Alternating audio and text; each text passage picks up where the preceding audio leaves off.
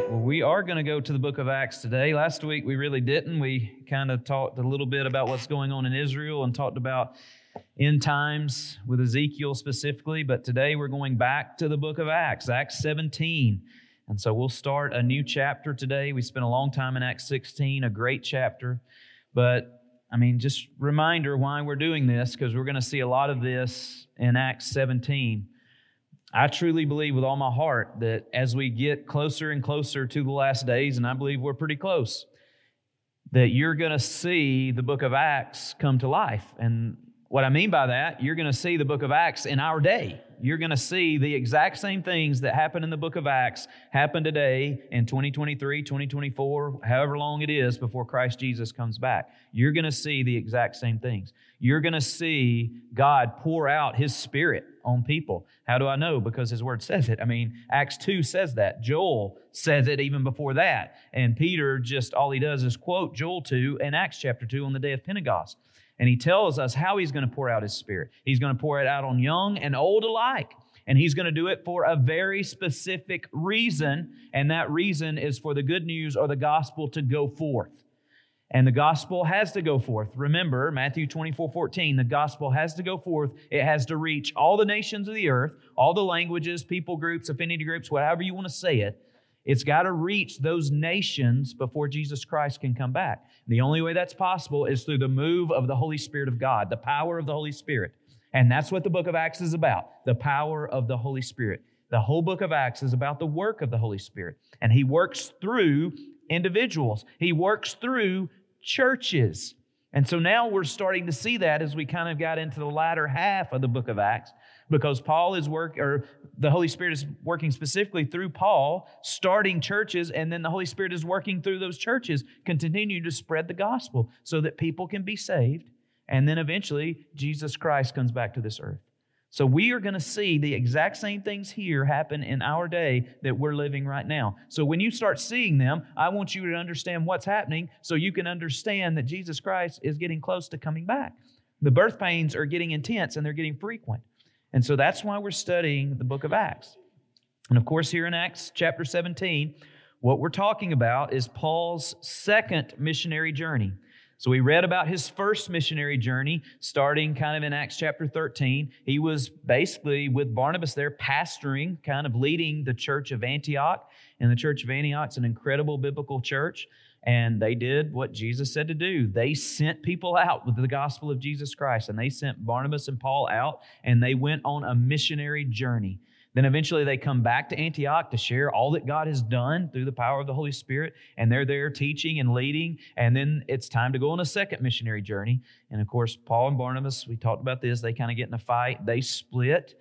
And what happens is Barnabas goes one way and Paul goes the other way, basically. Barnabas takes John Mark with him, and Paul takes a young man named Timothy with him. Timothy, Silas, and Luke, who is writing the rest or all of the book of Acts, but specifically first person writing it because he's there watching it. He's witnessing everything that happens. So this second missionary journey is a journey that has roughly about 2,700 miles in it.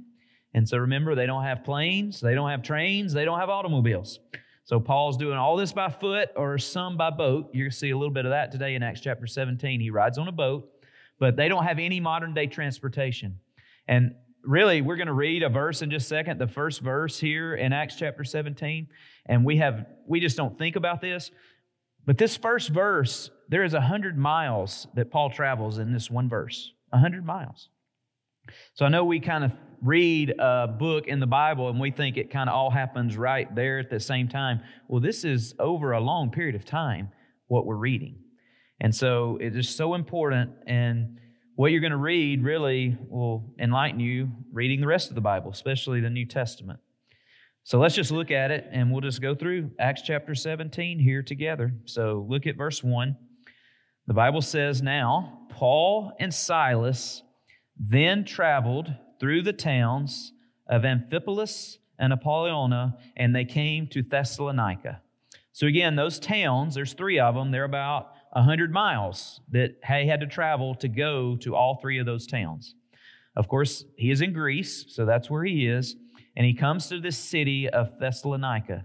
Now, this city should be familiar to you because you have some books in the Bible that come from this church, Thessalonians. Okay? So Thessalonica is a port city in Greece. It's a large city in Greece. It was, even in Paul's day, about 200,000 people. So that's a large city in ancient Greece. So large city, and it's a very important city just from a trade and just economic. And there's still a city there today. Now they've changed the name. It's not Thessalonica, it's Thessalonica. I don't know why they changed the name, but that's how it's pronounced today. But this city still exists. Most of the cities that we read about in the New Testament, they don't exist any longer, like Ephesus. So they're just ancient cities, they're dead cities, but this city still exists. Later on in Acts 17, we're going to read about Athens. Guess what? Athens still exists, and many of you might have went to Athens. But so Paul now arrives in Thessalonica, and this is what he does, what he always does, where there was a Jewish synagogue. And verse 2 tells us why that's important. As was Paul's custom, he went to the synagogue service for 3 Sabbaths in a row, and he used the Scriptures to reason with people. Okay, now, we've seen this in Paul's first missionary journey. We're seeing it now in his second missionary journey. This is what he always did. He would go to a city, and he would hopefully try to find a Jewish synagogue. And remember, a Jewish synagogue was just a gathering place. It might not be a building, but it was a gathering place, and a city could have a synagogue if they had 10 Jewish men. Now remember, like Philippi, when he went to Philippi, there wasn't a synagogue because there weren't 10 Jewish men. But in Thessalonica, there are. So he went there, and he went there because he's a Pharisee, basically, and so he can speak their language, and he was going to preach to them and reason to them and share the gospel with them. So what did he do? As Paul's custom, he went on the synagogue for 3 Sabbaths in a row, and he used the Scripture to reason with people. He explained the prophecies, and he proved that the Messiah must suffer and rise from the dead. He said, this Jesus I'm telling you about is the Messiah.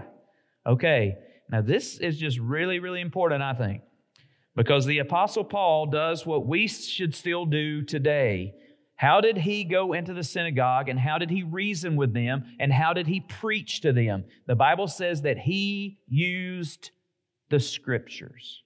Okay, now what Scriptures did he use? We had to use the Old Testament, right? Because we don't have the New Testament at this point. None of the New Testament has been written. So everything he did here had to be the Old Testament, but it also could have been something else. What else could it have been? Well, it could have been the words of Jesus, right? Okay, are the words of Jesus Scripture?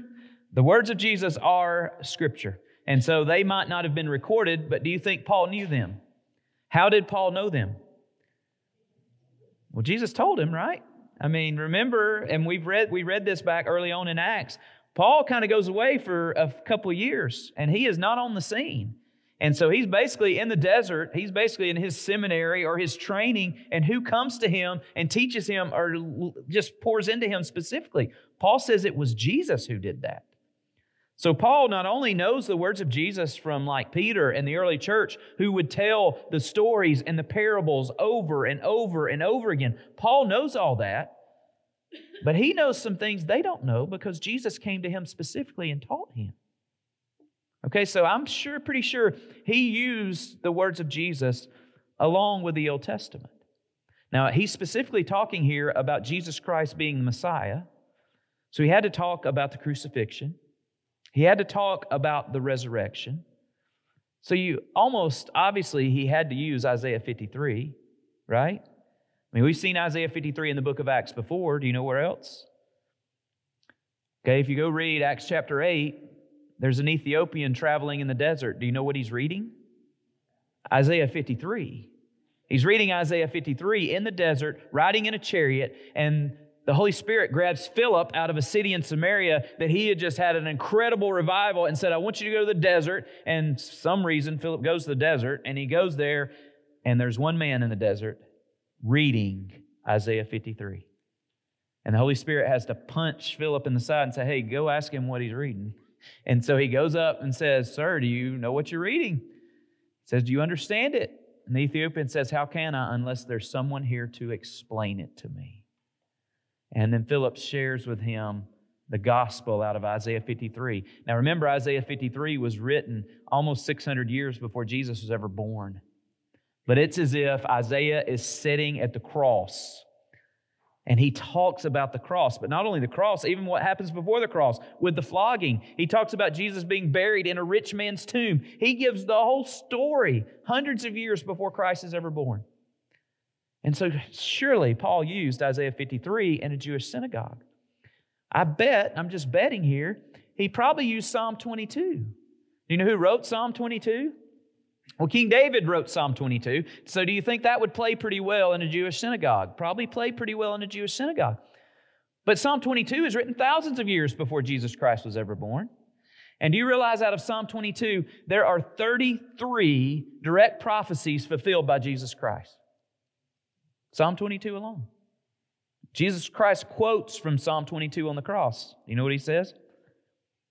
My God, why have you forsaken me? That's a direct quotation of Psalm 22. So the Bible doesn't tell us what he used, but he used the Old Testament. He used scriptures, I'm assuming, like that. Now, here's a great question. In our day, should we use the Old Testament as well as the New Testament to share Jesus? Well, heck yeah, we should. It is the Scripture, right? Now, I understand people tell you, oh, don't use the Old Testament. People can't understand the Old Testament, and it distracts people or takes people away from Christ rather than pointing them to Christ. Well, you can't understand the New Testament without the Old Testament. You can't do it. You need the whole counsel of Scripture. And so that's what Paul used. That's what he used. And this is what happens. What always happens when you do that, because Paul later tells us in Romans, faith comes by hearing and hearing the Word of God. This is what happens. Acts 17, Luke says, some of the Jews who listened were persuaded and joined Paul and Silas. Now, did all the Jews come and join Paul and Silas and follow Jesus? No, some. Now, we don't know what that word means. We don't. We don't know if some means 2. We don't know if it means 20. We don't know if it means 100. We have no idea what that means. But we know it wasn't all of them, right? You're going to see how we know that in just a second. But some Jews listened and were persuaded. But also, there were many God-fearing Greek men and quite a few prominent women who listened to Paul and were persuaded to follow Jesus Christ. Now, why were Greek men in the synagogue? Okay, that's a good question. Because they weren't Jewish, right? Were they Jews? No, if they were Jews, it would say they were Jews, but they were Greek. They were Gentile. Okay, in Greece at this time, and we're going to see it in just a second when we get to Athens, but the Greek culture worshiped idols, and in that they worshiped gods, plural, many of them, like thousands and thousands of them. Okay, obviously there are some Greeks that didn't believe in thousands and thousands of gods. They believed in one God. And where could you go hear about one God?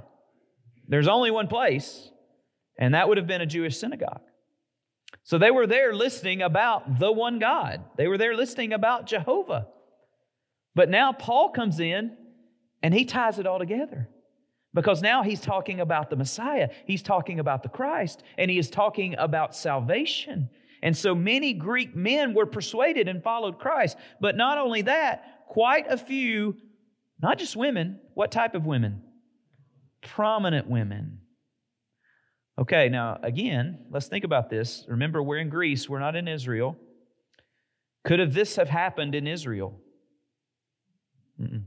No, culturally, this would have never happened in Israel. Can it happen in Greece? Totally different culture. Because women in Greece were educated. They went to school. They could own businesses. They could do things that Jewish women in Israel could not do in that day. And so what did God do through that? Well, the gospel spread through that, right? Okay, do you remember when Paul started this journey? We talked about this, but he did not want to go towards Europe. He did not want to go to Greece. He wanted to go another direction. What direction did he want to go? He wanted to go towards his home spot. He wanted to go all the way towards Turkey and go that way. And he wanted to go towards India in that direction. Well, what would not have been able to be possible if he had went that direction with the gospel? Would women have been saved? No. No, the culture wouldn't have allowed it. So the Holy Spirit stopped him twice and sent him the opposite direction. And now he is in Greece, where he's already met a lady in Philippi. What was her name? Lydia. And was she a prominent businesswoman? You better believe it. Was she from Greece? Nope, she was where Paul was trying to go in the first place. And the gospel gets back there. How do you think it gets back there? Not through Paul, through Lydia. And so now we're in Thessalonica, and more prominent women are being saved. This is the spread of the gospel through the power of the Holy Spirit that Paul can't understand because he don't know what God's doing even through him, right? Same with you. We think we know. We think we know exactly what we're supposed to do and exactly where we're supposed to go. And, oh yeah, God might use that. No, God knows exactly. And He might change your plans. He's good at that. And He changed Paul's plans. And so some people followed, but not all. But look at what it says in verse 5. But some of the Jews were jealous. So they gathered some troublemakers from the marketplace to form a mob and start a riot. Okay. Now, I guarantee you that this is what's going to happen in the last days as it gets closer and closer to the return of Christ. Two things are always going to happen when the gospel of Jesus Christ is shared as we get closer to Jesus. Some people are going to be saved, right? They are. Some people are going to be saved. But are all people going to be saved? Nope. What's going to happen to the others that aren't saved? There's going to be animosity, and there's going to be persecution that comes out of that every single time. Have we not seen that all through the book of Acts? I mean, did we not see that on Paul's first missionary journey? He was stoned to death, by the way, on his first missionary journey. Did we see that on his first missionary journey? Yes, we saw that on his first missionary journey. And so this is what always happens with the gospel, especially as we get closer and closer to the last days. People will be saved, but other people will hate you, and they will persecute you and the church because of what you're sharing, because you stand on Scripture and you preach Jesus Christ. That's just the way it is. And it's really interesting to me how they persecute the Apostle Paul. Because here it says that they form a mob and start a riot. Now just listen to what they do. They attacked the home of Jason. Now we don't know much about Jason. All we know about Jason is his name. But he's obviously followed Jesus Christ through the preaching of the Apostle Paul. And now Paul is in his home living with him as he continues to preach and build the church. So that's who Jason is. Now remember, this is not a day. This is not a week. This is over probably several months now, because we know Paul had been there at least 3 weeks, because he went 3 Sabbaths preaching the gospel. So we don't know the time period of this, but it's months probably. And so he's living in Jason's home, and the mob that the riot started with go to his home searching for Paul and Silas so they could drag them out of the crowd. Now what were they going to do with them? Probably the same thing that had just happened to Paul and Silas. They're probably going to beat them with sticks, or they're going to stone them. They're going to persecute them some way. They're going to harm them. But this is what happens, verse 6. Not finding them there, they dragged out Jason and some of the other believers instead and took them before the city council. This is what they say. Paul and Silas have caused trouble all over the world, and now they are disturbing our city too. And Jason has welcomed them into his home, and they are all guilty of treason against Caesar, for they profess allegiance to another king named Jesus. Okay, now, this section of Scripture is really interesting to me because this is the exact same thing that happened to Jesus Christ. Exactly. I mean, exactly. And of course, Jesus tells us that if we want to follow Him, we have to pick up a cross and follow Him, right? Okay? Meaning that some of the same things that happened to Him are going to happen to us. And if you want to read about some of those same things, go read Matthew 10. Go read Matthew 24, Matthew 25. He kind of tells you what's going to happen to you if you follow Him. But here, Jason is obviously following Jesus, right? He's trying to protect Paul and Silas. He's following Jesus. And the exact same thing that happened to Jesus is happening to Jason. Because what happened when Jesus was taken before Pilate to be tried? Well, did they not get a mob together and start a riot? Of course they did. That's what the Pharisees did early that morning as he's standing before Pontius Pilate. How do we know? Well, what did the mob shout out when Pilate tried to release him 5 different times? Every time Pilate tried to release him, the mob cried, "Crucify him, crucify him, crucify him." But every time Pilate said no, and he came up with another way to let him go. He sent him to another king to let him go. He finally had him flogged, hoping that that would let him go. But even after Jesus stands there, beaten to an inch of his life, the final way they finally get Pilate to crucify him was what? They said, if you don't do this, you're no friend of Caesar. Meaning treason. What are they accusing Jason of here? Treason. And what was that in their day, in the days of Jesus, now in the days of Jason? Well, the Roman Empire had one king, Caesar. And in that empire, guess what Caesar was? He was God. He was God. And if you had an allegiance or you claimed any other being or entity or thing or whatever was God over Caesar, what were you committing? Treason. Now, Christians all over the empire, the Roman Empire, had another king, right? Who was their king? King Jesus. And they would not bow a knee to Caesar. And so why do you think there's a Roman Colosseum filled with Christians who were killed and martyred there? Why were Christians in the city of Rome put on stakes and burned to light paths? Because they claimed that the Jesus was king, not Caesar. So it started with Jesus standing before Pontius Pilate, and it continues even to Jason in Acts chapter 17. And so that's what happened to him. But this is what happened next. Look at verse 8. The people of the city, as well as the city council, were thrown into turmoil by these reports.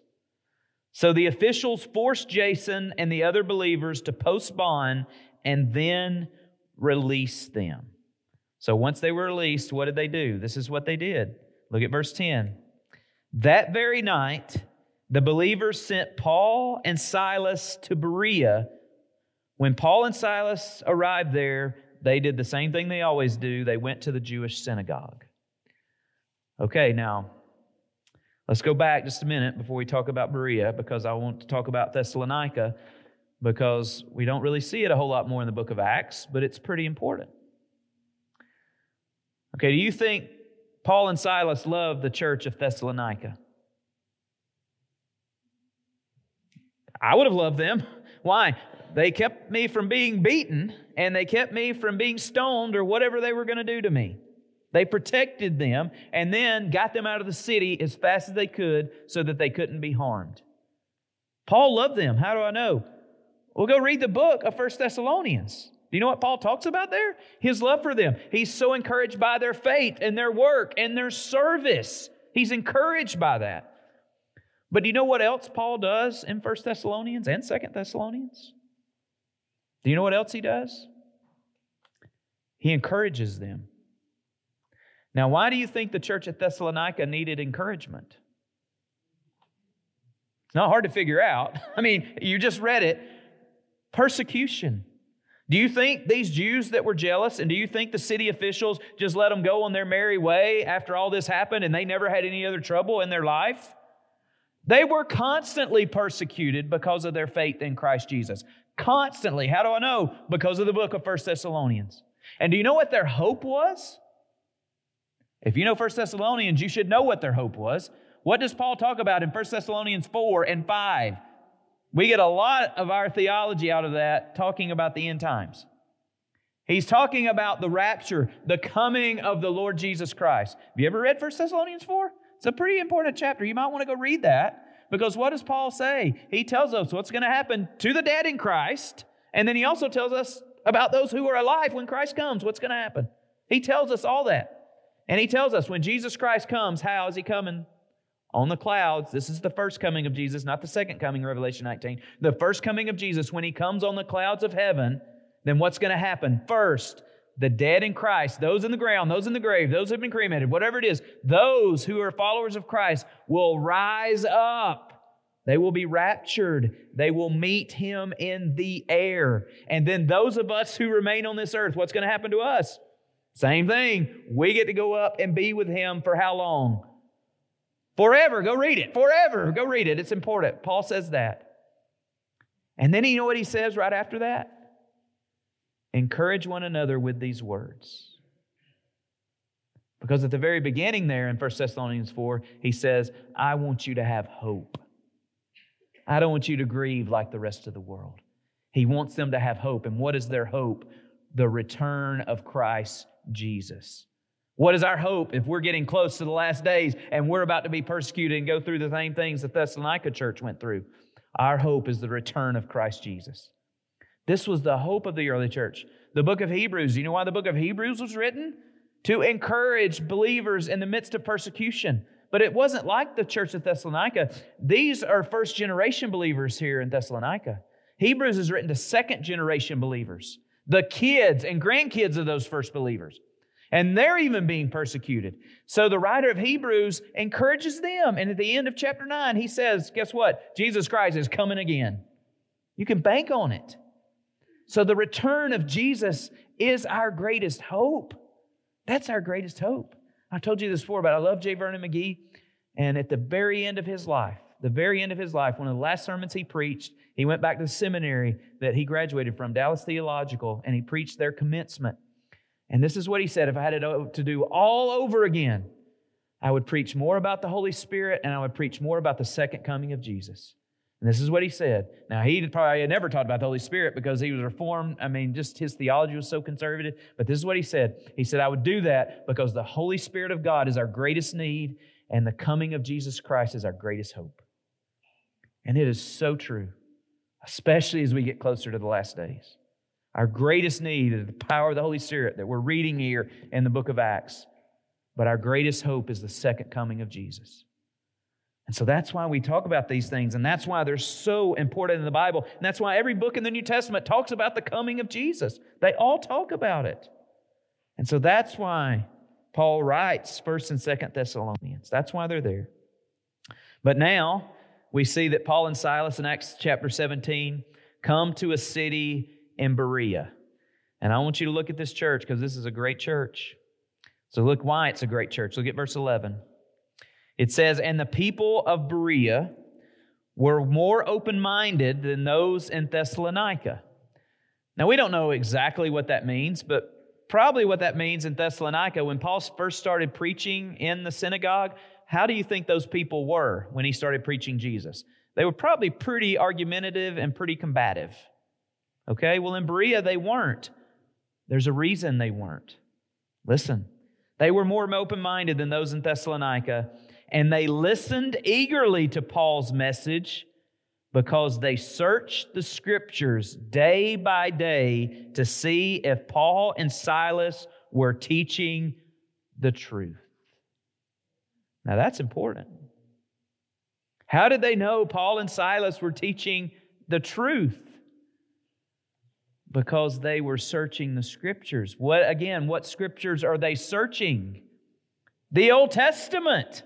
They're reading the Old Testament, and what are they seeing in the Old Testament?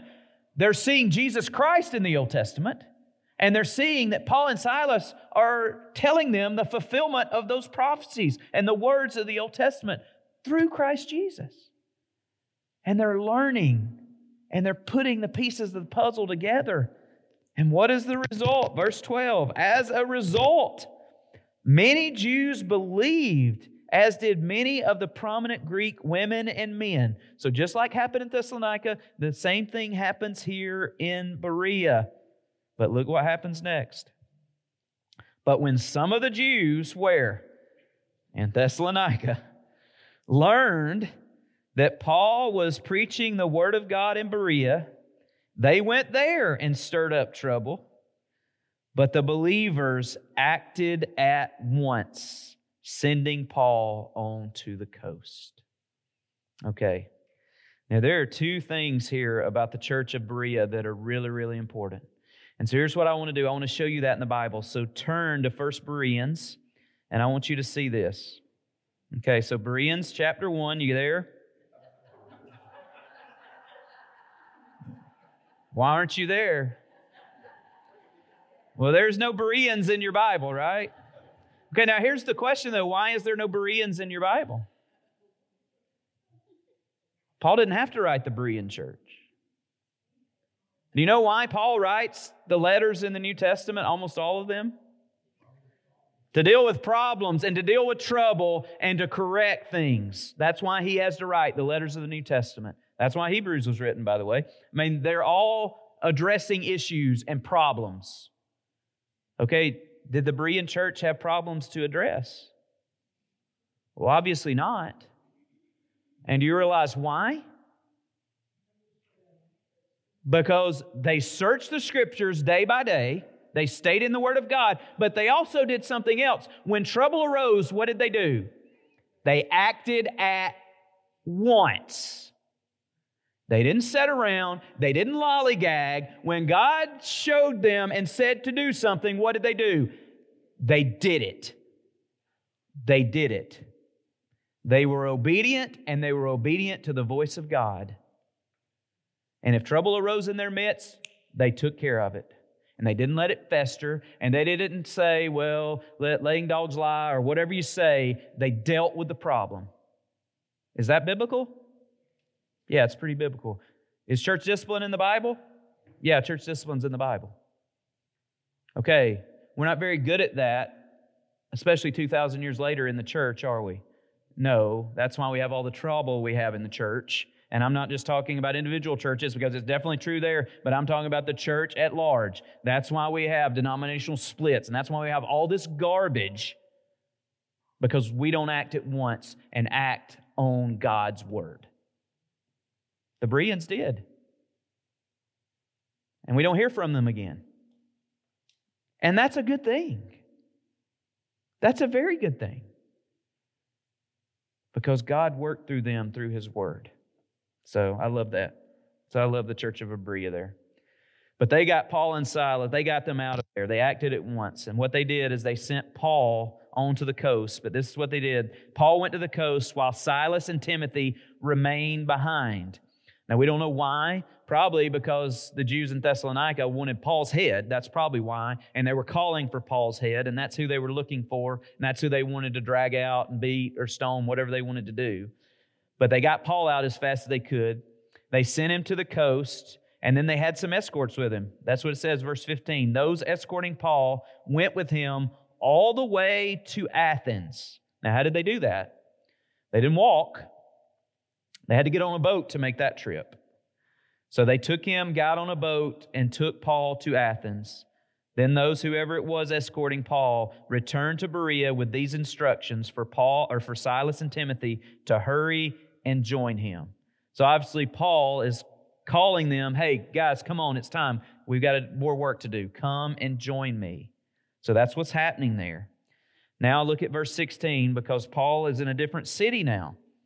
He has gone from Thessalonica to Berea. Now he's in Athens. Let's just read a verse here. Verse 16. While Paul was waiting for them in Athens, he was deeply troubled by all the idols he saw everywhere in the city. He went to the synagogue to reason with the Jews and the God-fearing Gentiles, and he spoke daily in the public square to all who happened to be there. Okay, let's talk about Athens just a little bit, because this will kind of set up next week. Because next week when we come, we're going to look at probably the greatest sermon Paul ever preaches, is he's preaching there in Athens. But just so you know, here in verse 16, when Paul arrives in Athens, he's basically a tourist. Because what is he doing? He's waiting for the others to join him, because he always worked with others. He always had a group of men that worked with him and helped him, and they are the ones that did the work of the Lord. So he's waiting for Timothy, he's waiting for Silas, he's waiting for Luke, even though Luke doesn't mention himself here. but we know that because Luke's writing all this. He's waiting for them. So basically, he's just walking through Athens, and what does he see? He sees idols everywhere. Because the Bible says there, he is deeply troubled because there's idols everywhere in the city. Okay, so Athens is obviously a very prominent city in the ancient world, especially in Hellenistic culture or in Greece culture. But it goes on from there. It really permeates all of Roman culture. Because we know Rome basically comes in and they take over Greece. But when they take over Greece, they take on a lot of Greek culture. What was the common language throughout the Roman Empire? What's the New Testament written in? Okay, that's the common language. Greek was the common language in the Roman Empire. So it would be like English today in the world. You can pretty much travel most places in the world and you can get by with English because so many people in the world know English because it is the common language. So in the Roman Empire, it was Greek. It wasn't English. So they took on their language. But not only did they take on their language, they took on their politics. Where do you think the word democracy or a democratic form of government started? It started in Athens.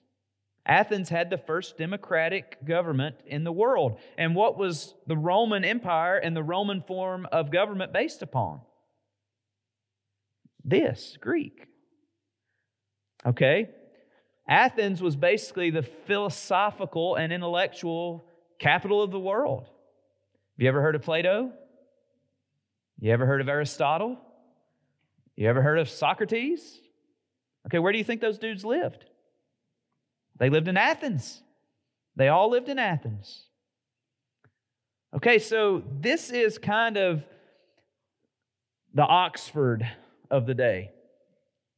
Okay, Athens was not the political center of Greece. That would be Corinth, and we'll get there a little later. But it would kind of be like today if you travel to London. London is the capital of England, and London is kind of where all the commerce happens and all the politics happens. But what would be the intellectual center of England?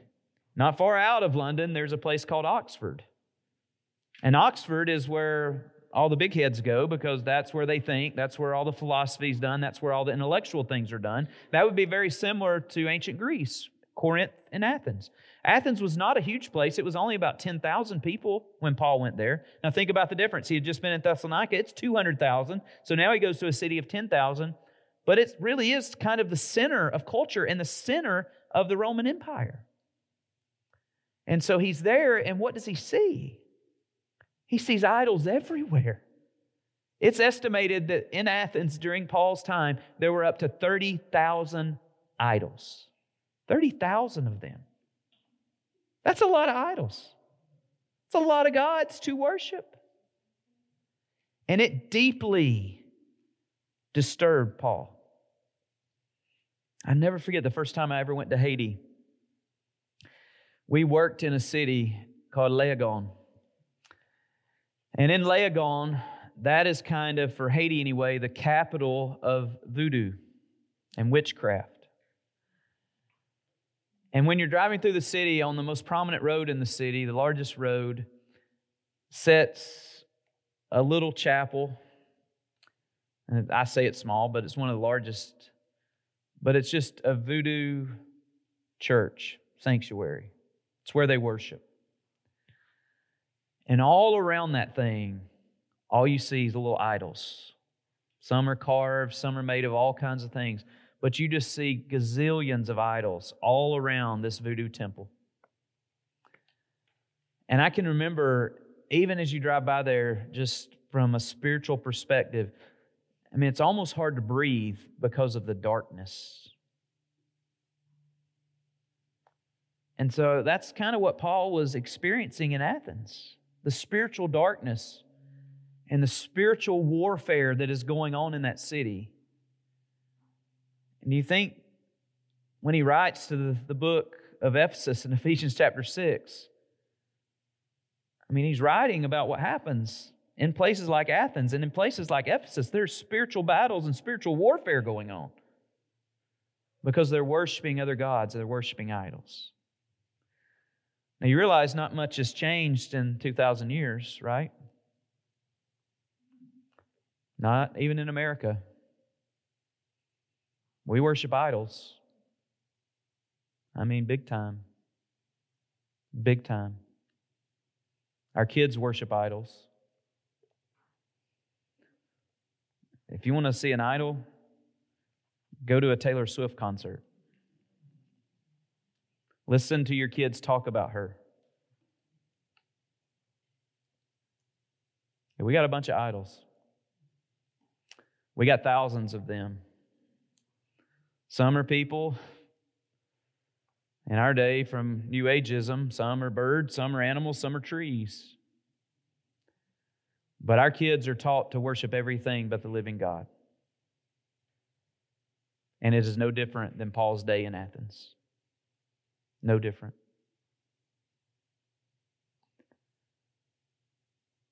And so as we get closer to the return of Christ, you're going to see more and more of that. So open your eyes and understand the times that we're living. Amen.